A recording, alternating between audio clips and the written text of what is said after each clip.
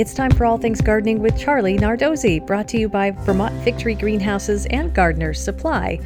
Good morning, Charlie. Good morning, Mary. Well, we're just the Sunday after Thanksgiving, and the ground hasn't quite frozen yet, but colder weather, snowfall, all of that on the way, and that means we should start to protect certain plants and shrubs that need more covering during the winter time. Yeah, it's really true, because this is the kind of the last opportunity before the ground freezes to protect some of the broadleaf evergreen shrubs, some of your roses, and even things like lavender and thyme.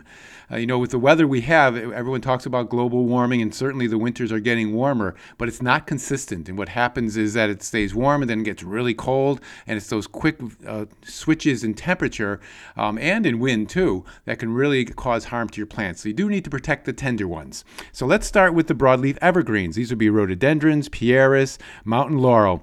The thing about these plants is that they keep transpiring water all through the winter, so you want to protect them, and it's the wind that dries out the leaves and kills them more so than the absolute cold temperatures. So the best way to protect them is to put stakes around them, wrap chicken wire around the stakes, and wrap burlap around the chicken wire, and that's going to block the winds, and that'll give them a little protection. You can also spray them with an anti-desiccant spray too. That might help.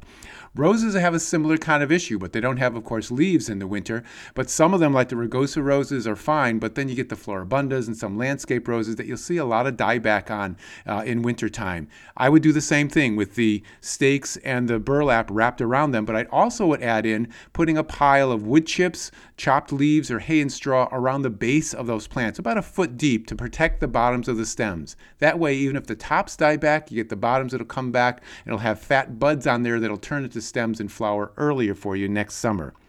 Lavender and thyme are some of the woody herbs that can overwinter as perennials here. I plant ours close to the house so they're protected, but I also use that wood chips again to cover them up so that they can make it through the winter. Even if they mostly die back, it's okay, because you want to really prune them hard in the spring anyway to get a lot of nice succulent growth. And then finally, if you have young trees that you planted that are only a year or two old, whether they be fruit trees or regular trees, put a tree wrap around them so the mice and the rabbits don't chew down that bark and girdle them in winter. Here's a question from Diane in Rutland. Diane writes, you wrote a couple weeks ago about cutting raspberry canes down to the ground and they'd come back in the following autumn. My neighbor said he knows someone who did that and they got nothing the following year. Is there something more I should know? A friend who always has raspberries, especially in the fall, says she cuts the canes about halfway down. So yes, there is something to know, Diane. First of all, you want to know what kind of raspberries you have. If you have been picking raspberries in the fall, you have the everbearing types. And those are the types that you can cut right to the ground this time of year. They'll come back next spring. They won't flower and fruit in the summer, but they'll flower fruit a larger quantity of berries in the fall.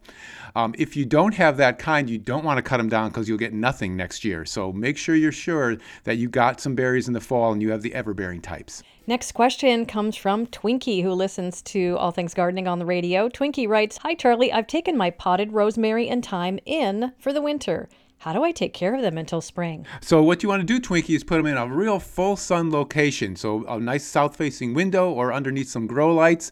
When you water them thoroughly, let it drain out of the pots, and then let them kind of dry out a little bit. Not completely, but a little bit more than normal. And then water them again, and make sure you have good air circulation. If you do all three things, you probably will get them to come back next year and put them in your garden. If you have questions about overwintering your plants indoors or how to take care of them in the garden before winter, then send them to us, vermontpublic.org, search All Things Gardening. Thanks, Charlie. You're welcome, Mary, and I'll be seeing you in the garden.